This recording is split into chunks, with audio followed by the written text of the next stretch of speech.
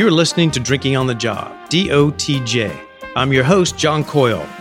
Drinking on the Job is a toast to the culture of food, wine, and all things fermented. We'll be talking with winemakers, musicians, artists, late-night bartenders, scoundrels, and more. It's time to grab a glass before its last call. Rick Shobin's Woodstock Brewing is putting out world-class beer with names like Baby Dragon Pale Ale and Mean Charlene Goes. He also co-wrote the song Let's Get Lifted with Kanye West for John Legend's first album. DOTJ Podcast starts now.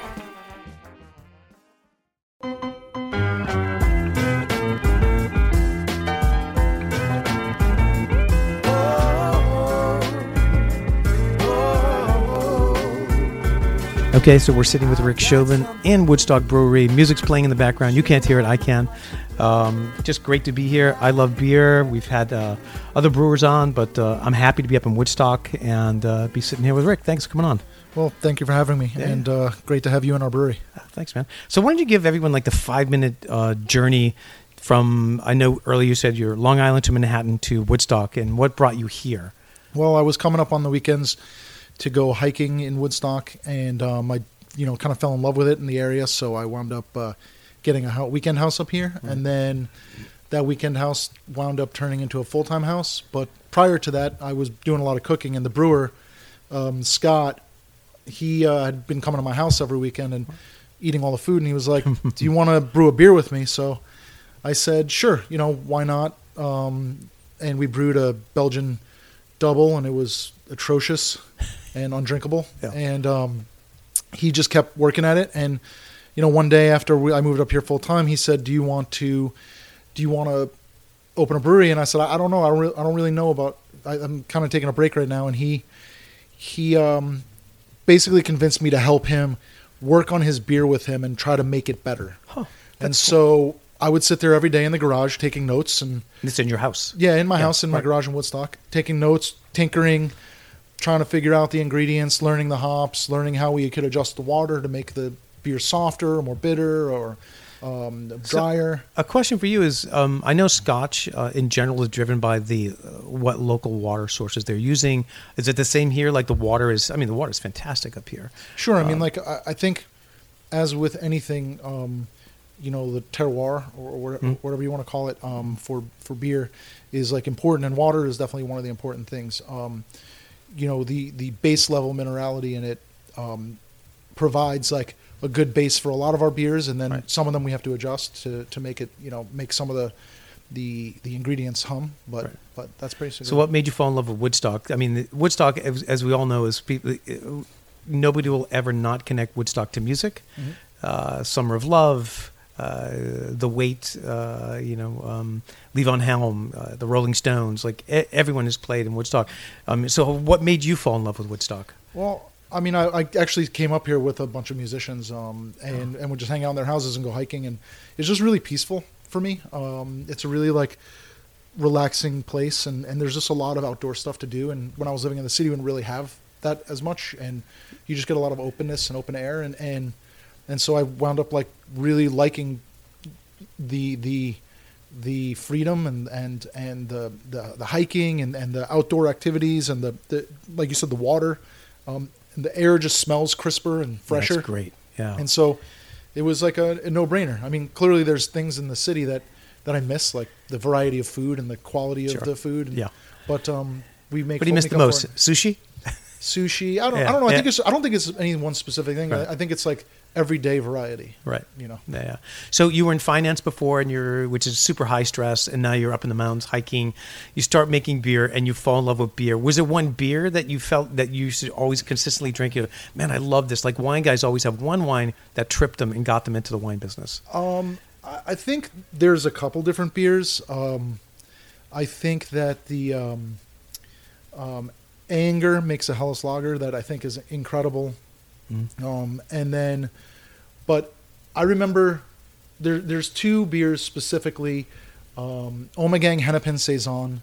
I was like blown away with when I had it. Farmhouse Ale, yeah. Yeah, and then also, the first time I really had a crazy IPA was Firestone Walker Double Jack. I thought that beer was so incredible. I had them ship me a case from Oregon to New York and the shipping cost more than the beer. So it was. So that's where the love affair begins. It was a really good experience, and and it was different from what I normally drink. So so you go from the garage, and now you start to make beer, and you finally. So you said the first couple of batches were awful, but then what's your first beer you hit, and you go, this could be a business. I think we kind of took a pale ale recipe from a clone recipe from one of the breweries that we admired, and we just basically made that recipe about 150 times in different ways until it kind of morphed and became our own, and we found the things that we liked, and we changed the things that we didn't like, and eventually it turned into Baby Dragon Pale Ale. Nice name. And we basically, that's how we learned like the brewing process was, trial and error and really trying to understand the ingredients, and it's still a learning process. I mean, like every day. It's an art form, sure, right? I mean, it's certainly, like you said, you can try different yeast, different barrels, different fermenting vessels, different tanks, different and temperatures. Everything. Yeah, different temperatures. Everything is going to change this, right? Yes. And so so now you have one beer, and so where does the brewery like? Okay, let's do this. Where does that start to come into play? I took time off from my finance job, and then, after doing nothing for like a year and a half, I was like, I can't. This like it sounds great, but it's really just mind numbing. Right. And unless you find outlets, and you're I'm sitting in the city and sitting on my couch waiting for my friends to get out of work and like doing nothing, watching TV. I'm like, I need to get a job and I need to do something. So Scott said to me again, do you want to open a brewery? And I was like, you know what, let's do it. And so it wound up starting as like looking for something small, and it took us a while, and then it wound up turning into something much bigger, and here we are. Yeah. So your initial production was, how many cases did you make?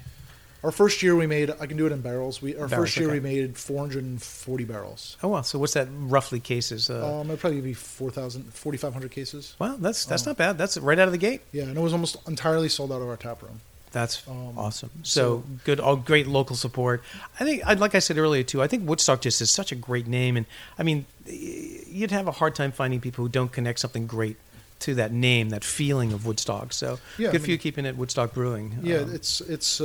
We tried looking in Woodstock for a place. We just went in concentric circles until we found one that was suitable for us. So, right. And it wound up being between Woodstock and Phoenicia. The irony being that the summer of love that everyone says is Woodstock was actually in Bethel, 2 hours from here, and then Saugerties. In Saugerties, right. So yeah, it's kind of cool that you ended up in Phoenicia, which is super cool. So what's your distribution like now? Where are you? Are you like in a bunch of states, or? We are now just distributing Westchester to Canada, Eastern New York.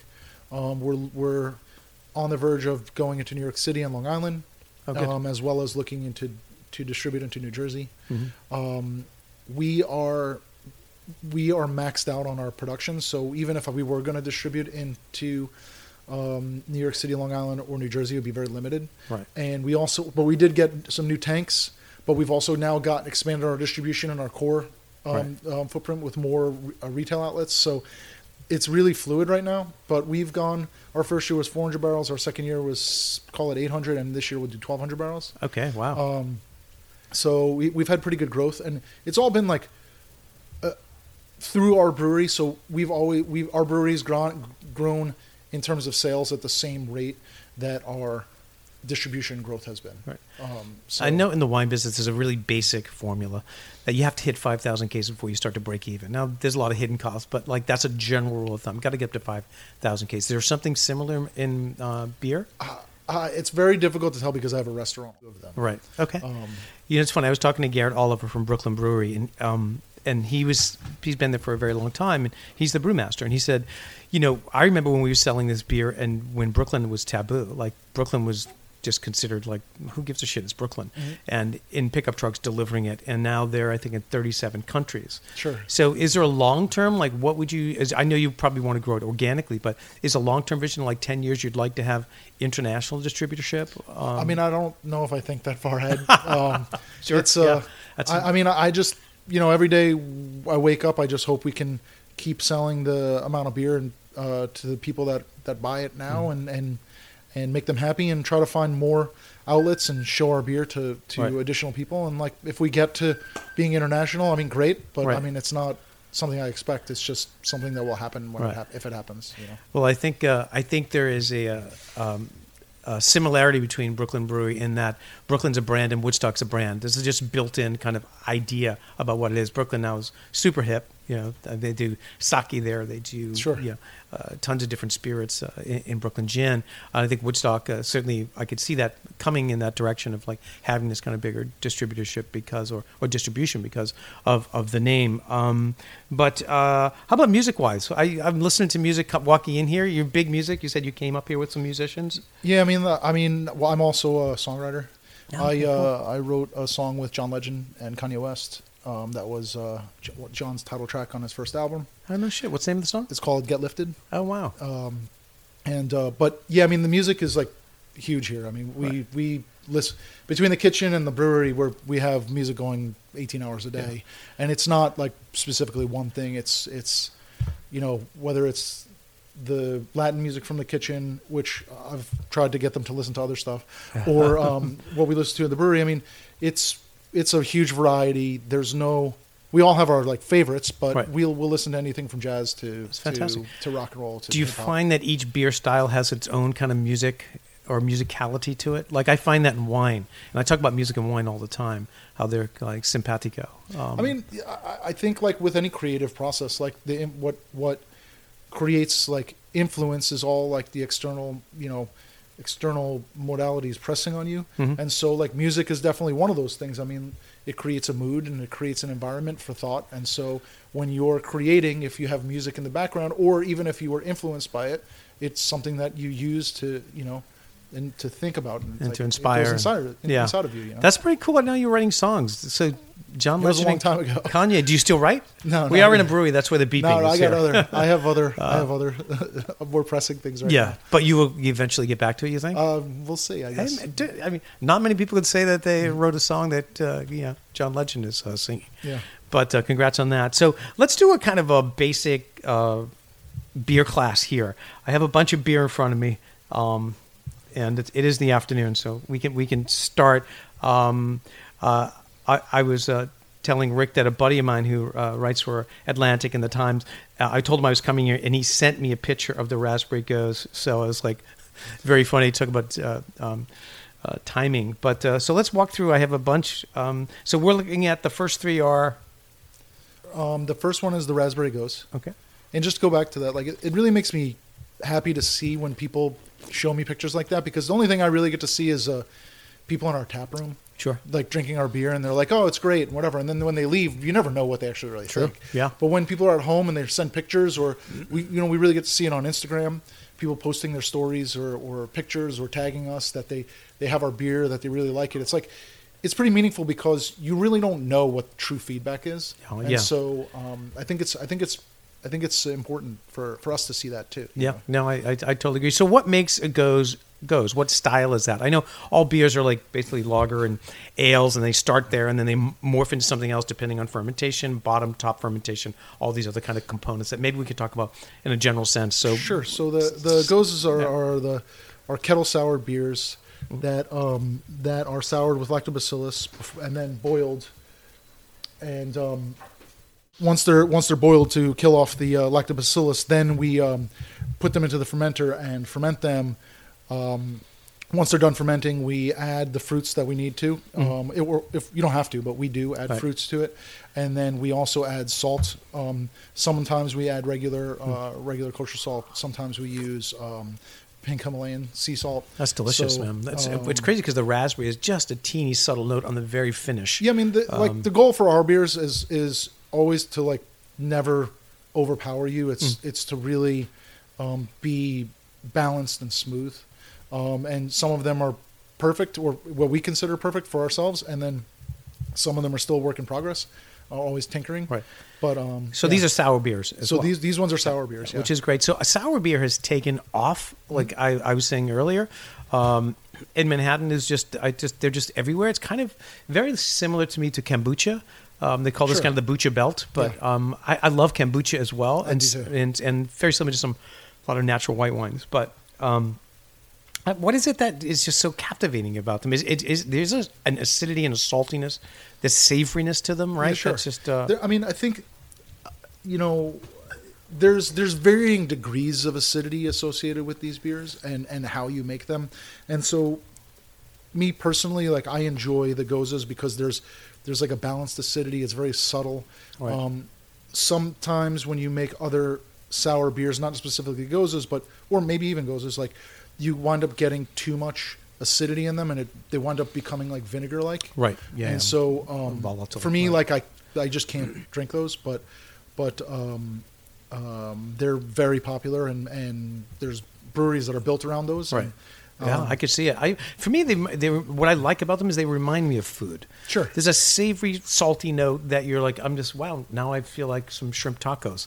By the way, I'm going to have dinner here later, so I'll be trying out your... They work really well with food because they're like very balanced. It's like that salt fat acid heat. Right. So you get a lot of the acidity, Mm-hmm. and then as one of the components of like the meal, if Right. you want to call it. So, Yeah. So what kind of food do you like to have with these? I mean, it's great with our tacos. Yeah, Like, that's it's- why especially with something spicy. It's like these are great. Right. They're also really good summer beers because they're like light and refreshing. you know? Crushing. Yeah. So it's the second one is... The second one's called All the Berries Goza. We did that one with blueberry, blackberry, strawberry, and oh, that's good. raspberries. And we basically tried to just make it a berry patch. Yeah. And It also feels like that. light and it's kind of like a pie. Yeah. Well, you know what's funny? You mentioned all those fruits, and people who are listening, in your head, you're thinking, oh, it's probably really rich and it's sweet. dense or sweet, and it's exactly not. Yeah. It's super complex. I get the blueberry. I get like red fruit notes.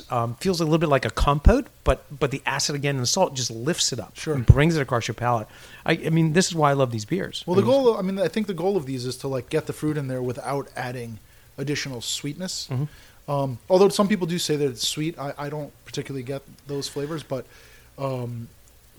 it's the yeast typically tends to like eat the sugar, the residual sugar, so that there's Right. not a lot left in there. Yeah, I don't find it sweet. I think it's very dry, and again, fantastic. And the third one, The third one's called Mean Charlene. Mean That- Charlene, is that yeah. named after an ex? What is that? I don't think it's probably appropriate to do it. But, Okay. that one is that's like a more amped up sour ale. That one's brewed with lactose, so we added like a little bit of milk sugar in there to give it a little more body. Oh, yeah. And then, but that one is pineapple, mango, passion fruit, and key lime. And we threw a little guava in this time for it. Man, that's so tropical. It's, Yeah. it's again, it's I like think it's that's- not sweet. It's just like dense and complex. I think that's out of all the beers we've ever made, that's probably my favorite. Wow, beer. that is Yeah. really good. And it's really like it's just a really great like representation of like what we're trying to do with these sour beers. Yeah, I think there's more kind of weight in the mid palate on this, but still, again, all that tropical stuff. And I think for fried chicken, Yeah.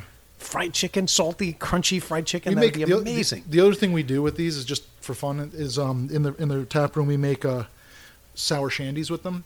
So we'll put half beer, half lemonade, and we make the lemonade here, and they're incredible. Yeah. I mean, they're like the greatest cocktail you've ever had. That's the summer. That's Yeah, the summer beverage right exactly. there, man. You could drink 100 of them.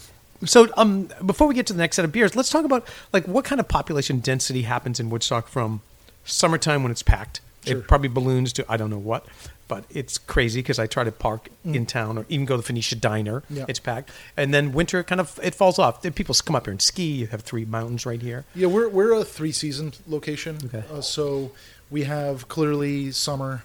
The fall is the busiest time of year, although the days that it's busy shift. So in the summer, it's busy every day.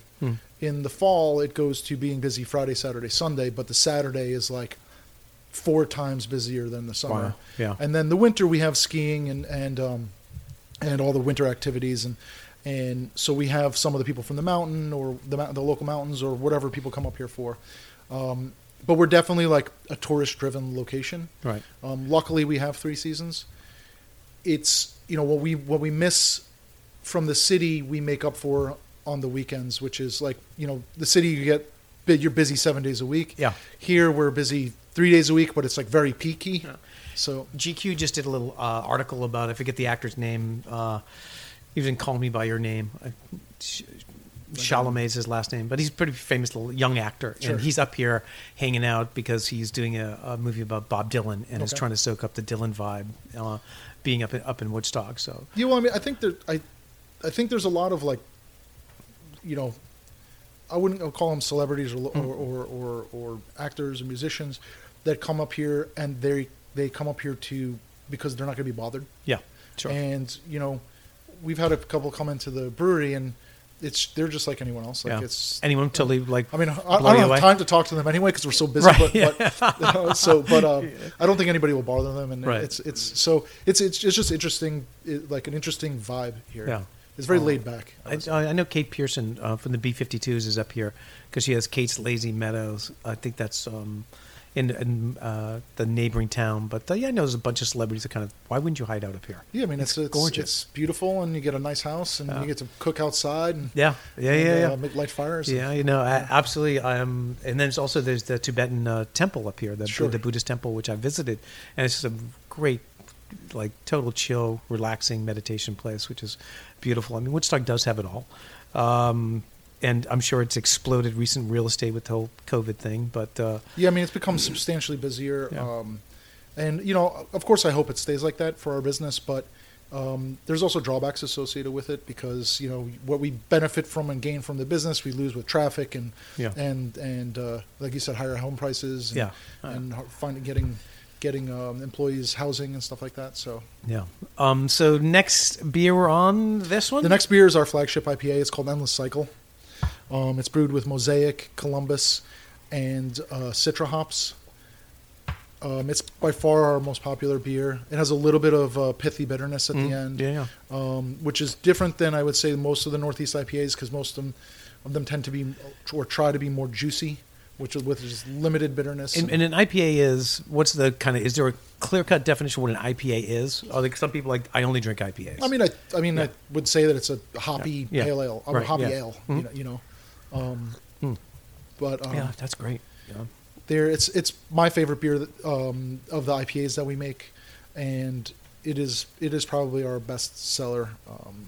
But it's also a work in progress. I mean, we're still tinkering with it to make it exactly the way that we want it to be, and Right. and it's hard when you're growing and trying to expand your product offering and trying to meet the customer's needs, and Right. and you can't build a beer schedule because you have no idea what the Right. schedules are going to be like to experiment Right. on the larger systems. So Yeah, and I'm certainly once you get a hit too, you're kind of oh shit, that's the recipe. We got to follow that recipe because now it has a following. yeah, and should we change it? Should we not change Right. it? Like Yeah, yeah. so I mean, you know, there's a balance between giving the customer what they want and then trying to make stuff that you like. Sure, And so I think that's what we're tinkering with regard to that recipe. that's very cool.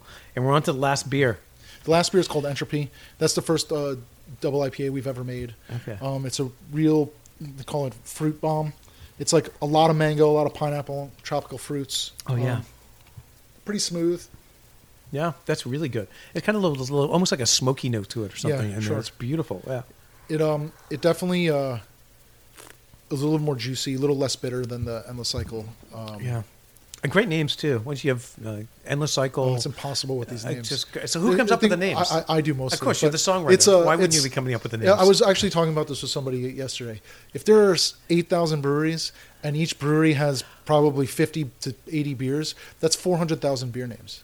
Wow. So, like, how do you come up with a beer name? It's I was going to say impossible the at amount this of times point. you come up with a name, I mean, you I'll Google search it to like, nope. We have to make up ridiculous Yeah. like sentences now that don't make any sense Right, to come up with like an appropriate beer name. Well, yeah, if you're a songwriter, I'm sure that's kind of in your wheelhouse. And the last beer? That's also Mean Charlene. Oh, okay. Oh, the Mean Charlie. Yeah.